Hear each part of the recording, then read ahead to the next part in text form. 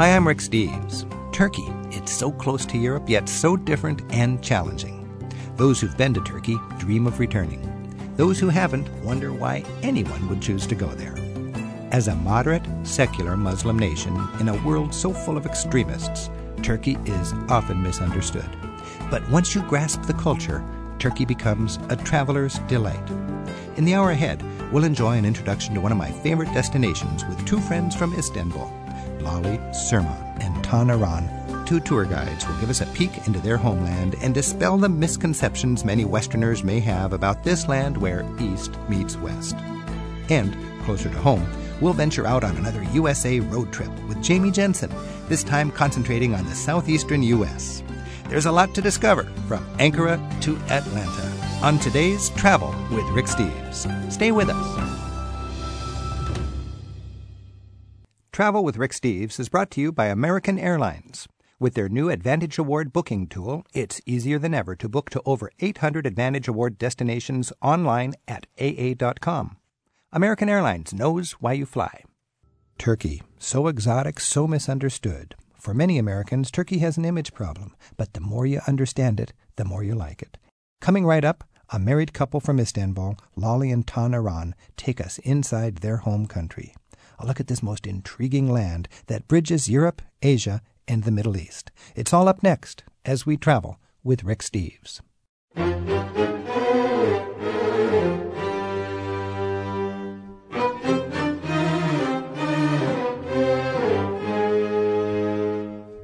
I'm Rick Steves, and this is Travel with Rick Steves. Right now, travel means Turkey. I've got two good friends with me who are Turkish tour guides, Lale and Tan. And Lale was born and raised in Ankara.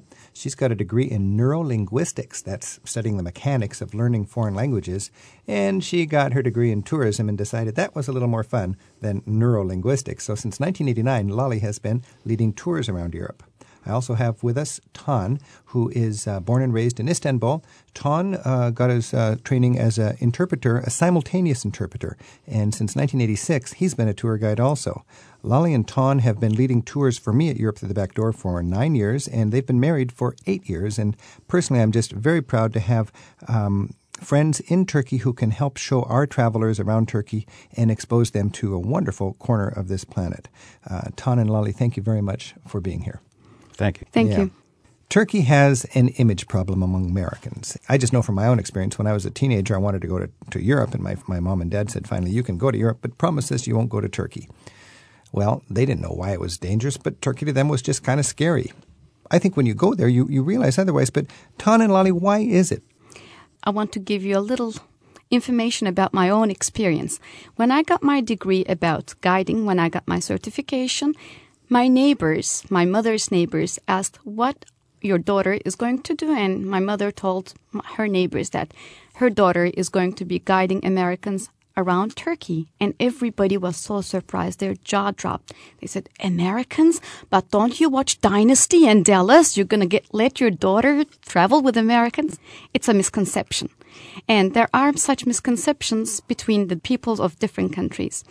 And because many people that live in Turkey belong to Muslim religion, it is projected to the rest of the world that Turkey can be quite fundamental and radical about their understanding and practice of Islam, whereas it's not true. So lately, with the Ayatollah and with Gaddafi and Saddam Hussein and all of this, there is this connection that Turkey has with Islam. But while Turkey is Muslim, it's not tied in with that sort of gang. No, it's not.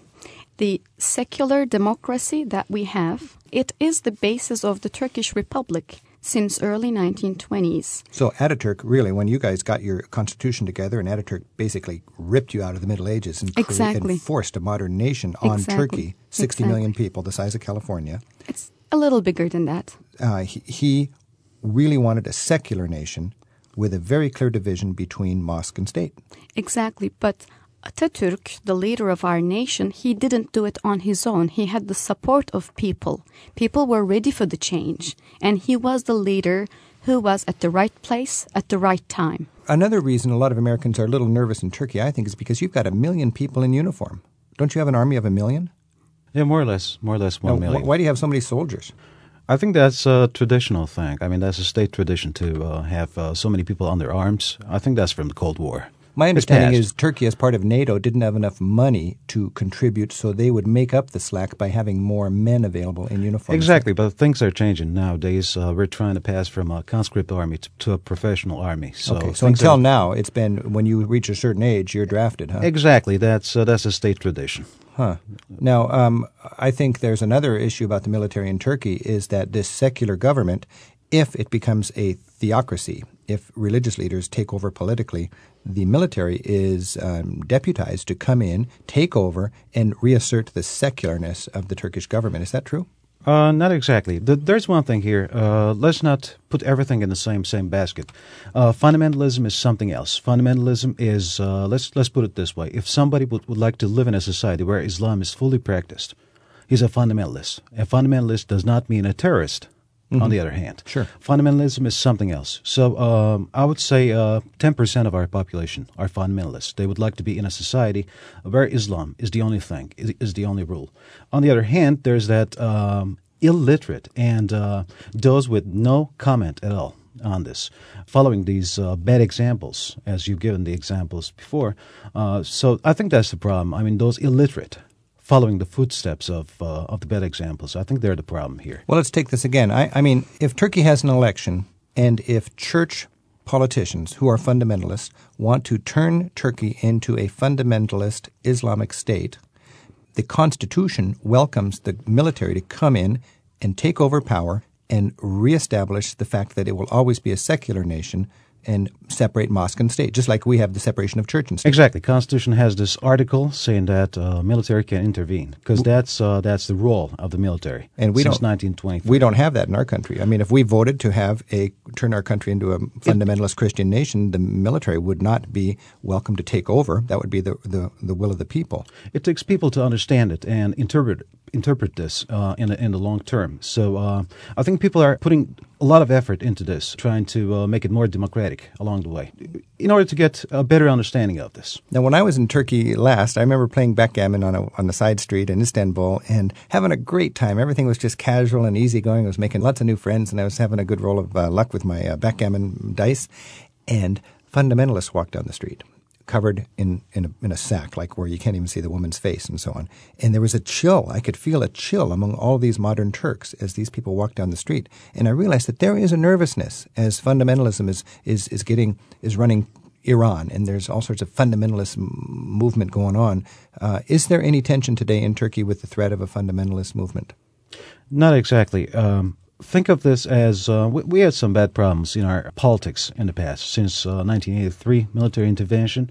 And think of this as a protest along the way. 4 of the parties, big parties in Turkey, have disappeared. They don't exist no longer as people protested along the way. This party right now, the leader of Turkey, they're from a fundamentalist background, and I would say only 1/4 of this party actually is in this path.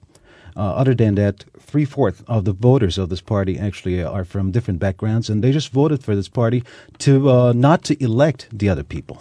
Okay, let's talk about we're traveling in Turkey. I am a big proponent of spicing up your European adventure by taking a side trip into Turkey. Do it at the end of your trip so you're moderating culture shock. Turkey is more challenging. Go to England first, then go to France, then go to Italy, and finish off with an exciting flurry in Greece and Turkey. Fly home from Turkey. Added advantage of that, it's delaying places best for shopping till the end of your trip. And this day, with the dollar not very strong, you don't get many souvenirs in England or France. But you go to Turkey, and you can really have an enjoyable time spending your shopping money, and you're going to get more interesting stuff. Your shopping dollar will stretch a lot further, and you can fly home heavy. Okay, so we're going to go to Turkey. We're going to spice up our adventure. Is it safe from a health point of view in Turkey? You guys bring hundreds of American tourists around Turkey. Do people stay healthy? I can say that approximately 10% of the tour members that are in each tour go through an intestinal distress. So little loose stools. A little bit. But it's not because the food is not clean, that the environment is not sanitary. It is the adjustment to a different environment. You have immunity to your own environment. And Right. when you go into a very different environment, as you develop an immunity, you might be challenged for a little bit. Challenged. Yes. Spend a little extra time than you want in a Turkish toilet. But it can happen when a Turk comes to America. Well, that's what bacteria. exactly happens to me when I come here. Different bacteria. I experienced that in my travels too, and I think it's important for us to realize that, hey, you just adjust your diet and you carry on. And any good guidebook will explain for you basic common sense for dealing with an intestinal problem like that. Yes. I would remind people that that's another advantage of delaying Turkey till the end of your trip, but it's not a kind of problem that's going to persist. It's a day or so. I mean, I've Exactly. taken It's like a hundreds. 12-hour thing. Yeah, so don't let that think like you're really sick or anything. It's just an adjustment. Health, no big problem. Safety. An American walking down the streets of a small Turkish town, obviously a wealthy person. Won't every thief in town sort of be drawn to him? Well, to start with, Rick, I must tell you that most of the small villages and towns don't even have a police force because there's no crime. Some of the villages that we stay in, the Europe through the back doors tour to Turkey, they have no police. Really? Because And they they don't don't lock the doors. This is something. It is something. One time on one of our tours, a woman forgot her bag, and then they put it on another bus, and it just went without a person to the next town where we met it. And it was just sitting there in the bus station or the post office or whatever. I was very impressed by it's one big family when you get into the countryside of Turkey. One tour member told us what happened to him very recently. Before the tour started, he and his wife arrived to Istanbul a day early, to rest a little bit, to get over the jet lag, and they decided to make some sightseeing on their own, so they took a cab, and he forgot his prescription glasses in the cab, very expensive titanium frames, he said, and he was very sorry that it was lost because it was expensive and he needed them to see properly. And the next day, the cab driver showed up with his glasses, Wow. saying that it took him a little bit time because he went from door to door for all the customers that he drove for the day, trying to find out who the owner is. You know, I've heard anecdotes like that time and time again. Obviously, if you're in a cruise port in Turkey or if you're in the streets of Istanbul, it might be different. You get into the countryside, you'll find it's an endearing country, wonderful people.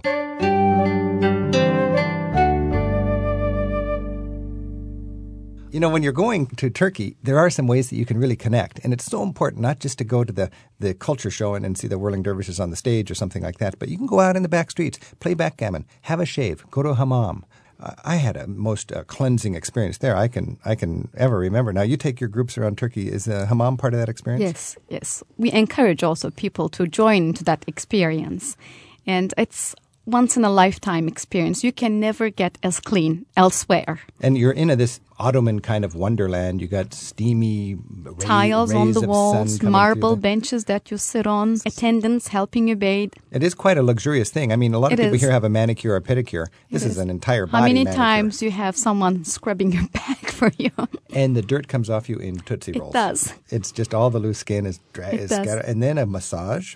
And Rick, don't forget that barber experience. I mean, I got a shave in thick beards. Izmir, and it was so tight. And then they bring out a flame, and they splashed me with this flame, and it burned all the stray hairs off facial me. hair and hair in the ear. Yeah, and my face felt like a baby's bottom, as far as I can tell. I mean, and I didn't need to shave I didn't have a stubble for a couple of days. It was It's quite scary, interesting. the idea of shaving every day. It's Okay, really something. so you The have massage after that. You have a massage, you have the sauna, massage, you the have shoulders. and you're spending $5 or $10. I mean, it's peanuts, and then you have It's your nothing in the backgammon. countryside.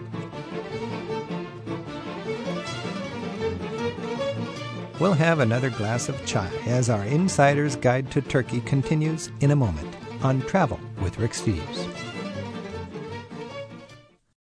Travel with Rick Steves is brought to you by American Airlines, with 4,000 flights to 250 cities in some 40 countries around the world every day. It's easy to book your next flight at aa.com. American Airlines knows why you fly.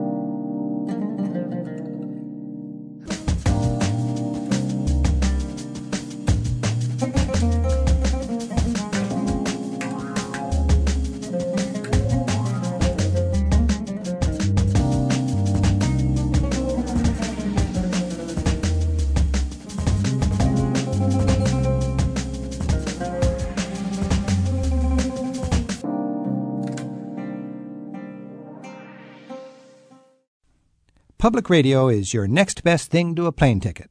And this is Travel with Rick Steves. Give us a call at 877-333-RICK.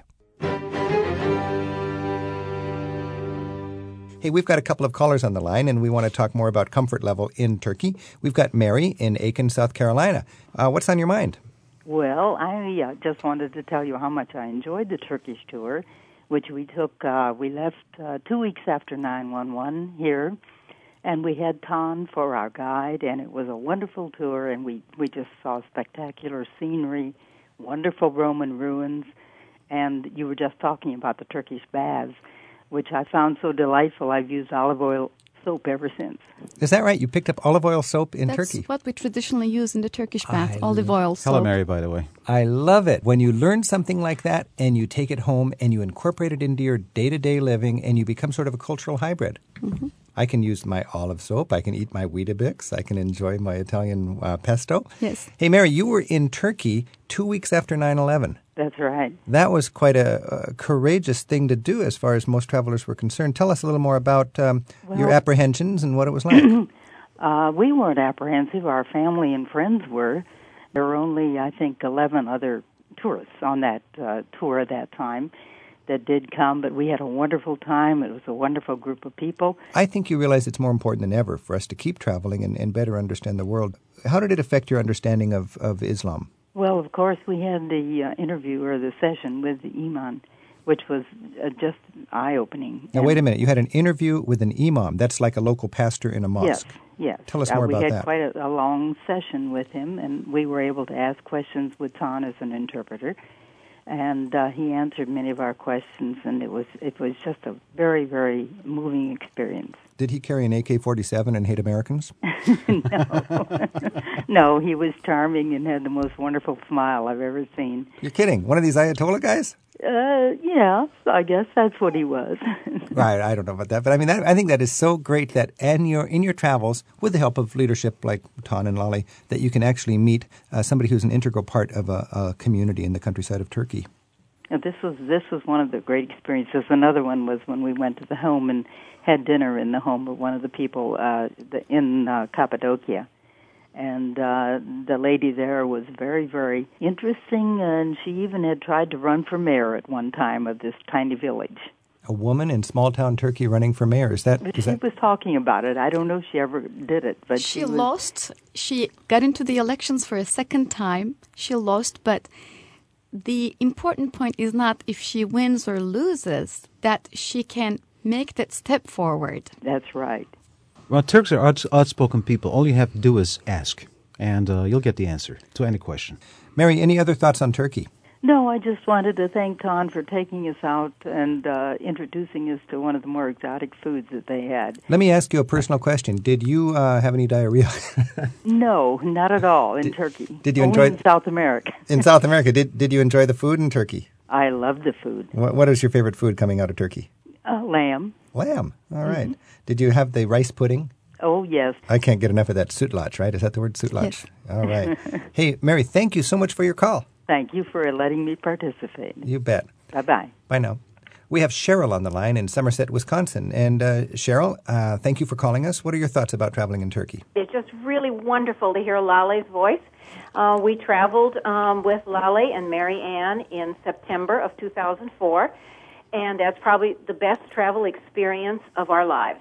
Well, now, and again, I don't really want to, I'm happy to promote my tours, and I'm happy to promote Lale as a tour guide, but let's get a little beyond that and tell me, why would a particular experience in Turkey be such a powerful travel experience for you?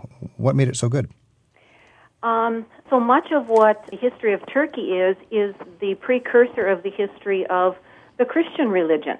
And being there in Ephesus, for example, and standing in the amphitheater where the Apostle Paul would have been was wonderful.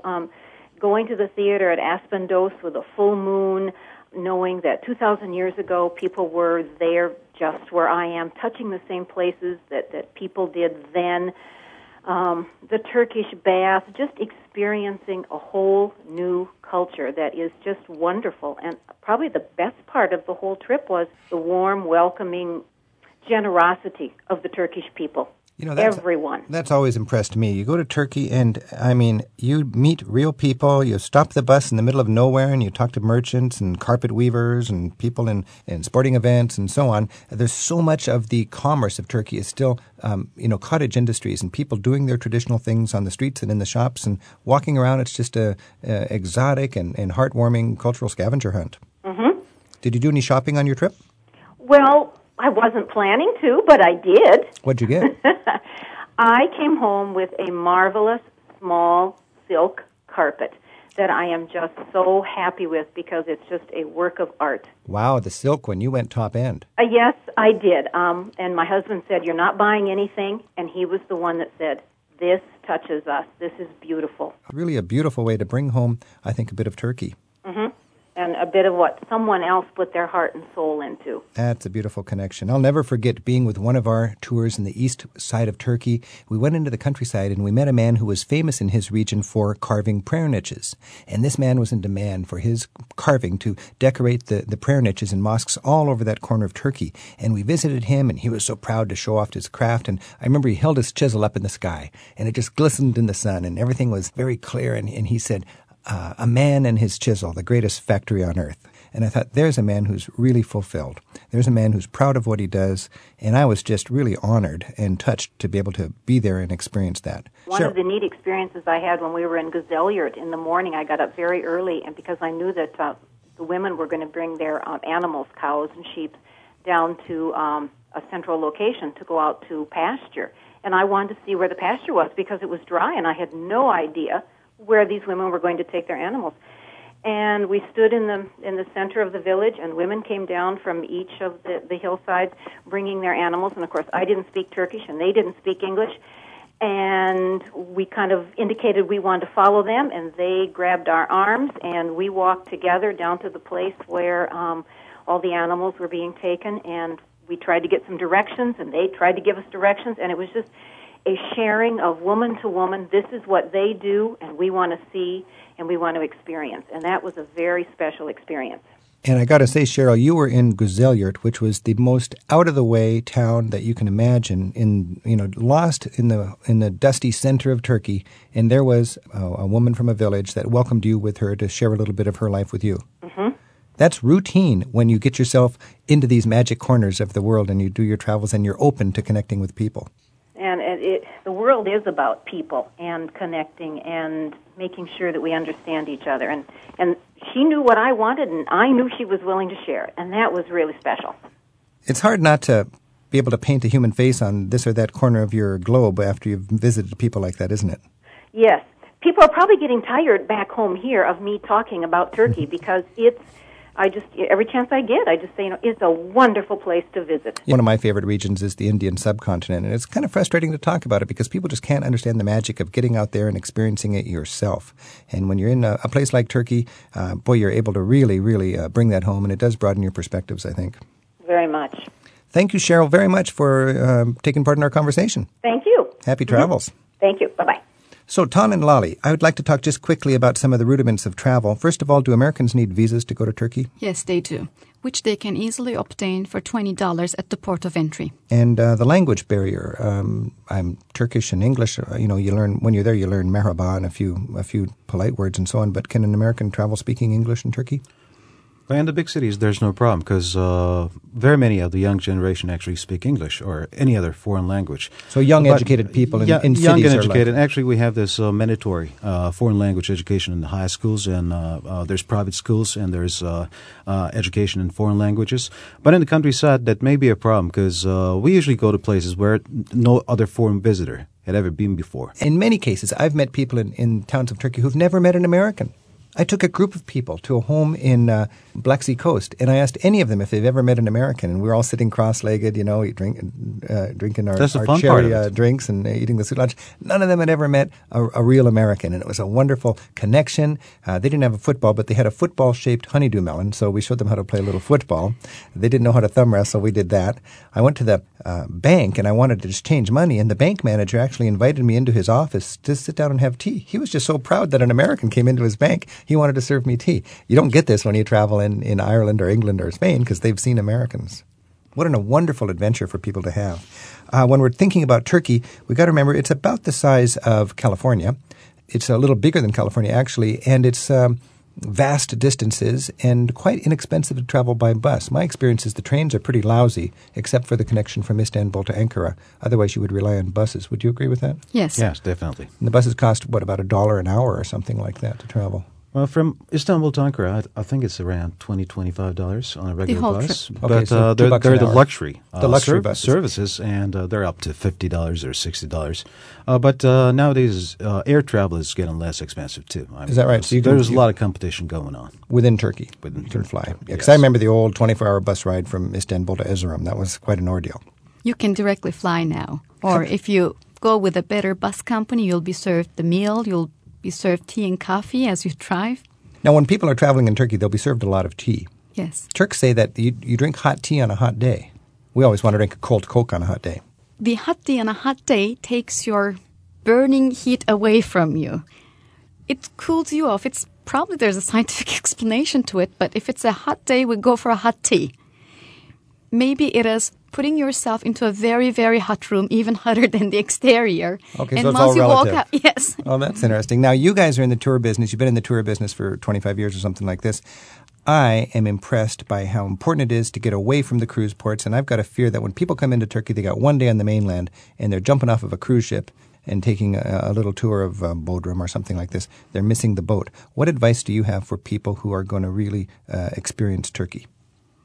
Depends on how much time they will have to travel in Turkey. But first, they should start with Istanbul, which is a spectacular city to experience, to get to know more about. Like, there are great cities around the world. Paris is a great city. Rome is a great city. And they were, and they still are, capitals of magnificent civilizations. But no other city had been the capital city to two major civilizations of the world, the Byzantine Empire and the Ottoman Empire. It usually sounds like a cliche when I say the East meets the West, but it actually is. It's There's where nothing everything like- got started. I agree. Istanbul is one of the most exotic and exhilarating travel experiences any big city can give you. And of course, you shouldn't skip the rest of the country. If you can travel a little bit inland to central Turkey, to Cappadocia, it will give you an in-depth understanding of the Turkish culture, how the traditional living is, what people consider humor, how people make a living, how people traditionally dress up. So it will be like seeing two different sides of the medallion, seeing the big cities and the countryside. And the traditional lifestyles are still apparent in Yes, Cappadocia. yes. I love Cappadocia, the center of Turkey, the exotic small-town countryside, rural Turkey. Also, I think Ankara is underrated. When you're in Germany, you should see Frankfurt or Berlin. When you're in Italy, you should see Milano. And I think when you're in Turkey, if you see Ankara, you've got a chance to gain an appreciation of this country's love of Ataturk, the father of modern Turkey, and his mausoleum there in the Associated Museum. And the National Museum in Ankara, I think, is the best place for all of the ancient treasures that have been excavated. A few years ago, it was chosen as the best museum in Europe by the European Council. Is that right? It is. The National Museum of Antiquities, or what's it called? It is called the Anatolian Civilizations Museum. It is a small museum when you compare it to British Museum or Louvre or Metropolitan, but it has got very, very valuable artifacts on display there. You can witness the footsteps of human civilization from the very early times until our date. It's chronologically displayed. Simple, not very crowded. It's not overwhelming. It's a visitor-friendly museum. And it opens the pages of a history book to you with each step you take. So enticing. You make me want to go to Turkey. I want to thank Lolly and Tan very much for helping us out and remind our listening audience that if you want more information on Turkey, go to ricksteves.com, and in the radio corner we'll have some backup material on the work that Lolly and Tan do. And we want to thank you for traveling with us. Thank you both very much. Thank you, Rick. Advice on hitting the road for that great American road trip. Coming up on Travel with Rick Steves. Take me riding in the car, take me riding in the car, take you riding in my car, I'll take you riding in my car.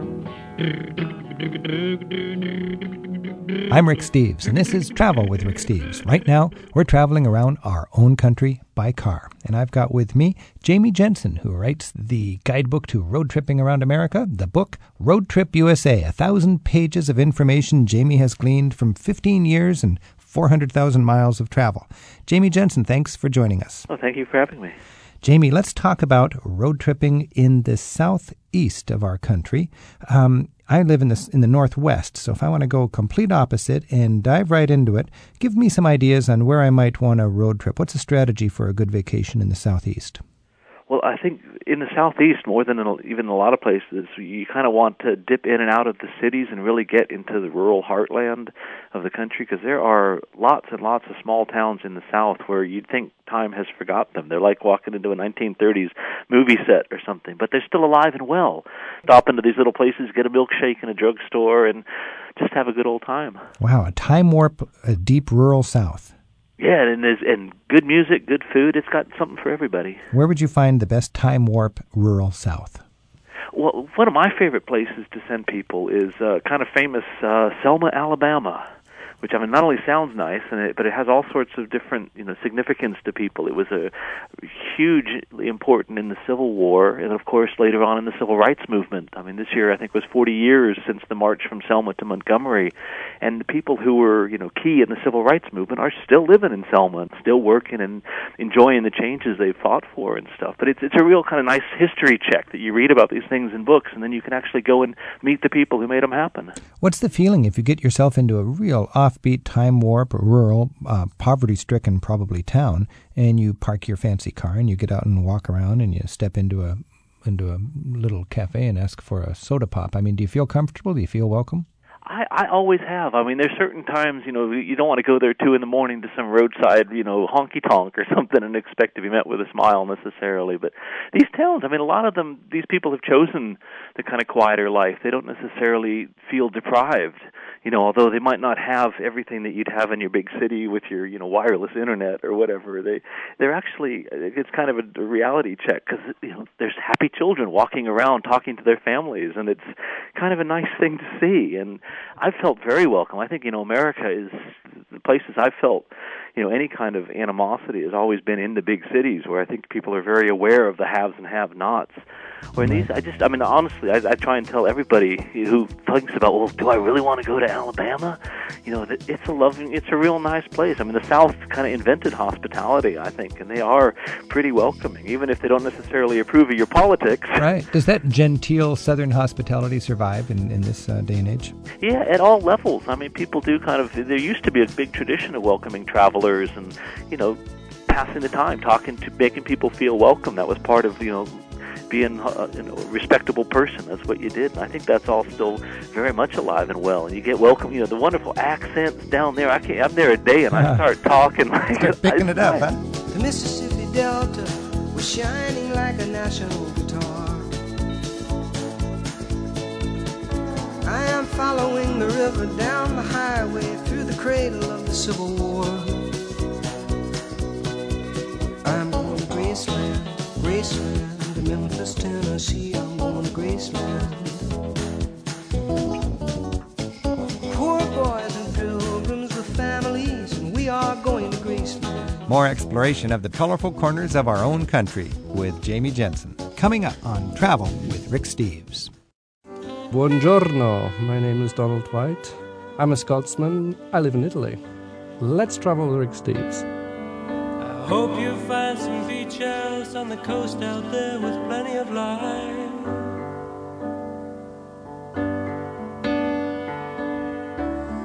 'Cause I know the road is very long, but in my head I'll always hold a song. Now keep a good thought for you.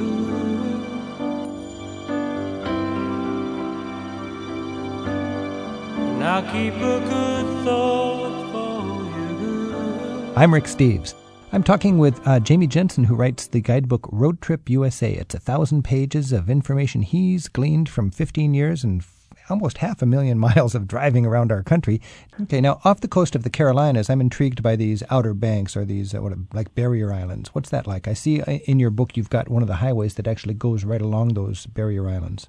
Yeah, I mean, I try to follow the ocean. I love oceans, and walking along the beach, there's nothing more kind of soothing to me than strolling barefoot on the sand. So I try and do that, whenever possible. But the Outer Banks are, again, there are islands, and quite a lot of them have been protected within the national seashore, they call it, kind of like Cape Cod has further north. And it's a good thing they protected them, because there are, in and amongst these places, there's a whole lot of strips of vacation homes, and you can hardly see anything. But then you hit the state, the national park boundary, and it's like going back 300 years. And it's just, Roanoke is there. It's the first settlement in North America, or, apart from the Vikings or whoever else. Right. First established settlement, Walter Raleigh and all that, disappeared, and they now do a play all summer long where you can go and experience this, vanished village. Wow. And it's kind of neat and kind of hokey, but then, 40 miles away from there, you can go and walk these sands where all there is, the only sign of life, is these wonderful old lighthouses that they built to protect, sailors who used to be the only ones who would get out there. Okay, so if you're going to the Outer Banks, be sure to check out the national parks. Jamie, I think when a lot of people are driving along the eastern seaboard of our country, they're just inclined to drive all the way down to the very end, to Key West. What's that like from Miami heading all the way out to Key West? Again, you're going across a lot of little islands there, or keys, and the wonderful thing there is there's a road, the only road linking these islands is called the Overseas Highway, and it was built, I think, in the 20s as a railroad that was out to a supposed tourist resort that a man was developing at Key West. And so there's either side of the road, all you see is the blue sea. You have the Gulf to one side and the Atlantic Ocean to the other, and it's just an astounding drive. The islands themselves have been quite a bit developed because they're obviously very popular, Key Largo, those sorts of places that probably people have heard about. But 100 miles later from Miami, you're out at Key West, which is really the kind of end of the American world out there. You're closer to Cuba than to Miami. Now, the road originated as a railroad? It did, yeah. It was built, and then a big hurricane came and washed it away, and then the federal government took it over and built a highway. An elevated railroad going all the way out to Key West. Wonderful. Incredible. The history of Florida tourism is really kind of worthy of a book in itself. All right. I'm talking with Jamie Jensen, the author of Road Trip USA, and we're talking about road tripping around the southeast of our country. And we've got some travelers on the line. We have Nan in Portland. Nan, thanks for your call. What are your thoughts on road tripping in the southeast? Well, my husband and I have a chance to spend about 3 days along the North Carolina coast, and I've always wanted to go to the Outer Banks. And I know about Cape Hatteras, and I know that Kitty Hawk area is there, but I was wondering what else is a don't miss in that area? Well, the things you mentioned are definitely don't miss. The Cape Hatteras seashore is fabulous and just wonderful for long walks on the shores, and to see Kitty Hawk, where the Wright brothers had that first powered flight. It's kind of amazing how much the world has changed since then. You can actually walk along the route where they flew for their first 11 seconds, I think it was. How is that developed, by the way, for tourism? Is there a museum there at Kitty Hawk? It's a kind of national historic site, national memorial. There's basically a big obelisk on what was a sand dune. They went there because it's a fairly windy, steady wind and a high rise of a sand dune. So they rolled down the sand dune and took flight. And it really hasn't changed much. Now, at the edges of this, you now get hang gliding courses and this kind of development around it. But the site itself is still pretty much as it was then. Hang gliding at Kitty Hawk. Now, Nan knows about the obvious stuff, the Kitty Hawk and the Cape Hatteras. If you think of Outer Banks of North Carolina, Jamie Jensen, are there any offbeat ideas on what she might want to do? Well, what I was mentioning before, that Manteo, the towns, most of the development and the history is kind of inland a little bit from the islands, but the islands are, 5 miles, 10 miles offshore, some of them. And so to kind of every once in a while turn inland and visit these historic sites that are, you have parts of town that are 300 or 400 years old, and you kind of get a sense of what it might have been like for these first colonists to have come there and, really tried to start what turned out to be America. Are there ferries or small boats that go out to the other islands? Yes, there's a part of the highway that isn't paved is linked by state-operated ferries. So when you get to the end of the island, there'll be a ferry boat to meet you, and they run pretty much all day long, and they're very reasonable, and it's like a bridge, but it's a boat. And for kids, I used to love ferry boats. Lots of little things like that. The kind of road tripping can open you on to all these different modes of transport, and bridges and ferries, and just to stop and appreciate those every once in a while and enjoy the view. And you'll see porpoises dancing offshore. Oh, great! There's lots of little things to be alive to. Oh, that's wonderful. And how about, are there places to rent bicycles? Yes, these are, especially if you're there in summer, which is the main season, there's no end of things to see and do. There's water parks, and it's almost too much to some people's taste. certainly, make your plans beforehand and find out, if you know what dates you're going to be there, because it is very popular, and you realize just how populated the East Coast is when you go somewhere on a summer weekend. Yeah. Jamie, I'm curious, when you're talking about these ferries connecting the islands, is it mostly tourists and this kind of thing, or do you get a sense of any sort of community there? And what is your frank appraisal of that? Well, there are a lot of vacation homes. People go for the weekends. A lot of, especially in South Carolina, Georgia, these beautiful old islands are being turned into golf courses, and Hilton Head is probably the most famous one, and that's kind of a downside. But there are still places where people go out and fish for shrimp every morning and come back in and load them off the docks. And to find those places, McClellanville, South Carolina, is a place I stumbled upon in my travels around, and it's exactly that still, that you can just go and watch these men unload the fish and bring them home. Now a lot of the fish they catch off the North Carolina coast ends up being shipped off for sushi in Tokyo, which is a bit of a change, but people are still there. They're still working. They're still their families and forefathers have been working these waters for a long time. And well, it sounds wonderful. I'm really looking forward to it. It is. I hope you have a nice time. And Jamie, you cover this actual region in your Road Trip USA book? Yes. Yeah, I've got 30 pages on that sort of stretch of coast, and it is definitely there's one thin road on these very thin barrier islands, so what's there is right along the road, so it's perfect for kind of road tripping. All right, Nan, great. Thanks. Thank you very much. Thanks for your call, and good luck on your trip. Thank you. And we have Elaine on the line in Griffin, Georgia. Elaine, hello. Hey, hello. How are you? Very good. Thanks for your call. Welcome south. We're talking in your neck of the woods. You are indeed. What tips do you have for people from the other parts of our country who want to visit the Southeast? Well, we just exactly what Mr. Jensen said about the hospitality is so true. Wonderful music, wonderful, wonderful food. The road less taken, the Blue Highway, many towns with wonderful old homes to explore, factory tours. Be sure to eat barbecue. We pride ourselves on one kind of barbecue in Georgia and a different kind in Alabama and a different kind in South and North Carolina. You're kidding. Now, how does it change from state to state? I'm real serious about it. We're real about shaved or sliced or tomato-based or vinegar-based. We're pretty pure about that kind of thing. So you go to another state and you see how they mess up their barbecue, and you right. swell with Georgia pride, huh? How does the Georgia barbecue, why is it the best? Well, I think, there's a certain element of because it's home. Sure. And, but we do most commonly whole pig barbecue that's shredded in a tomato sauce. And people in South Carolina do a vinegar-based sauce, so that's two very different reasons. Real traditional to eat coleslaw and Brunswick stew with your and what some people call light bread, which is really sliced white bread with barbecue. It's funny you mention that, because when I go around the country on these pledge drives visiting different public television stations, they're so proud of their barbecue. They got barbecue today. And I don't know the differences, but I guess you guys in the Southeast do. Well, some of us do. Hey, Jamie, a lot of us do. What's your take on barbecue, Jamie, in your guidebook research? Well, the key to me is that it's proper smoke, that they're actually cooking it on the barbecue. A lot of people just kind of cook it and then slather sauce on it. No, you got to mix it all up together. Yeah, but what people pass off as barbecue is, so follow people. If you smell smoke, you're going in the right direction. Usually you don't want to run, but you want to head right to it. There's a good travel trip.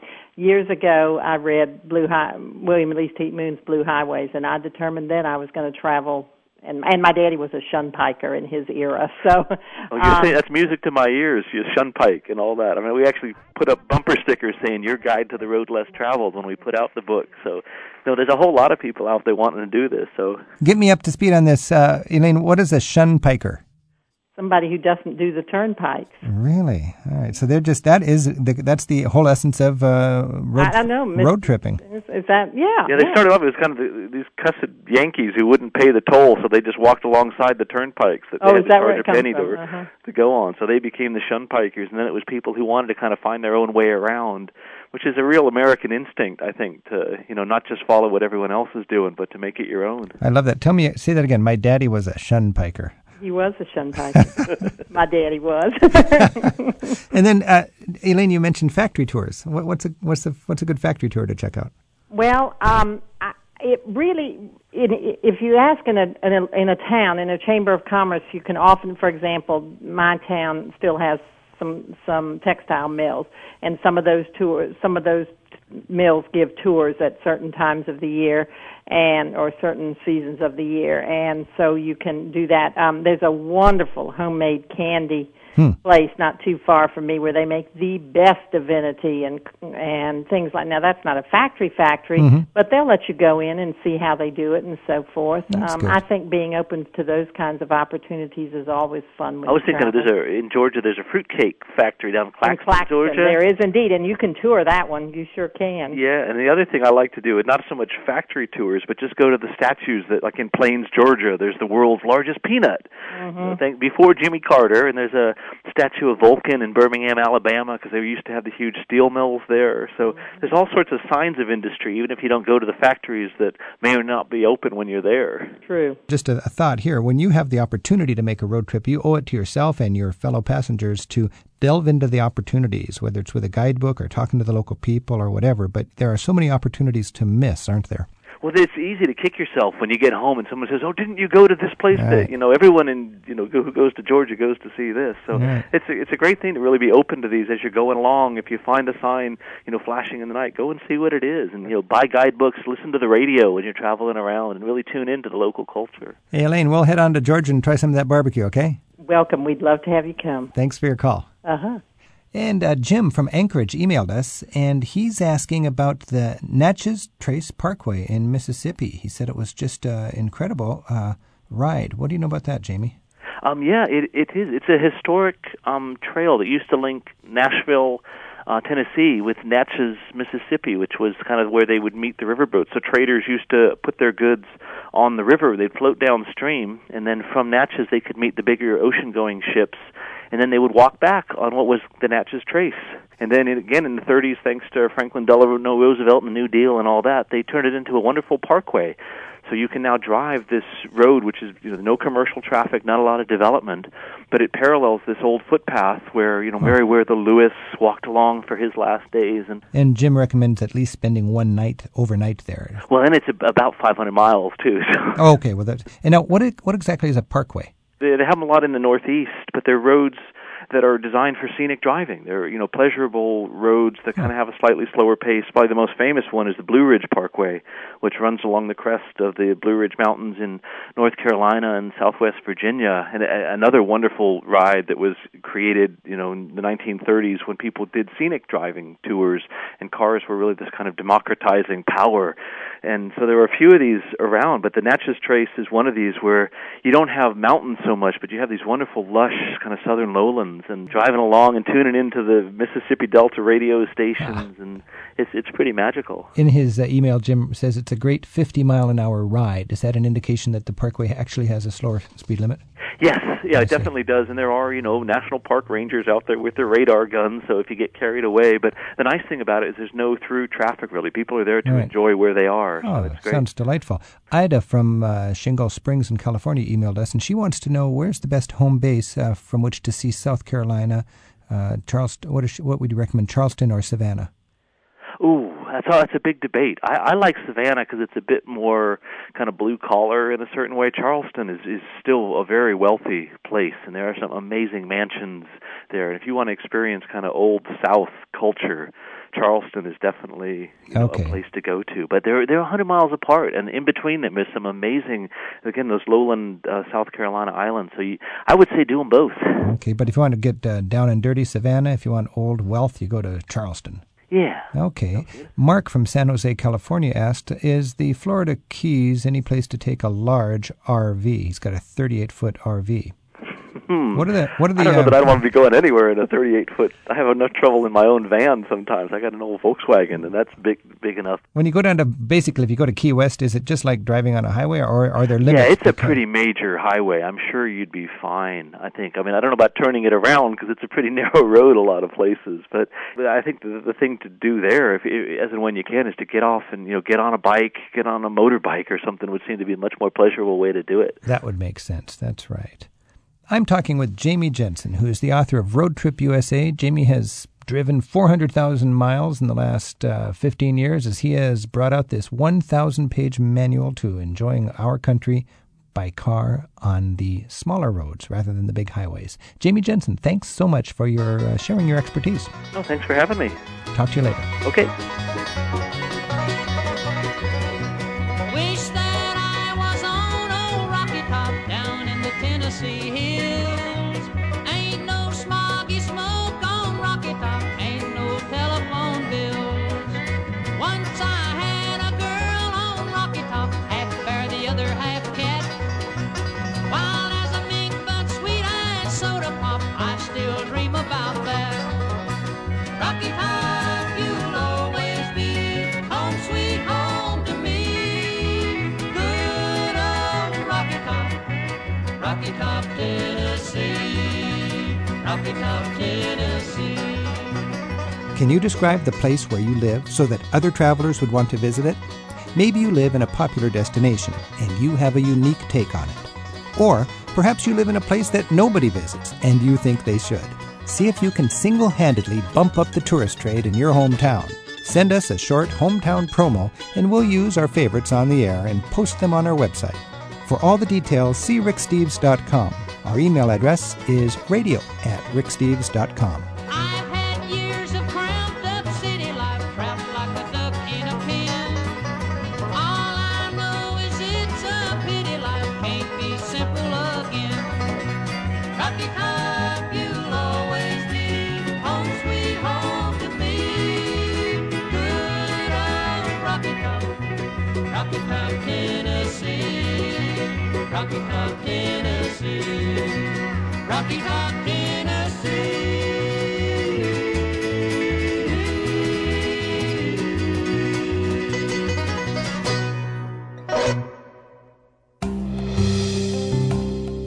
Travel with Rick Steves is produced at Europe Through the Back Door in Edmonds, Washington.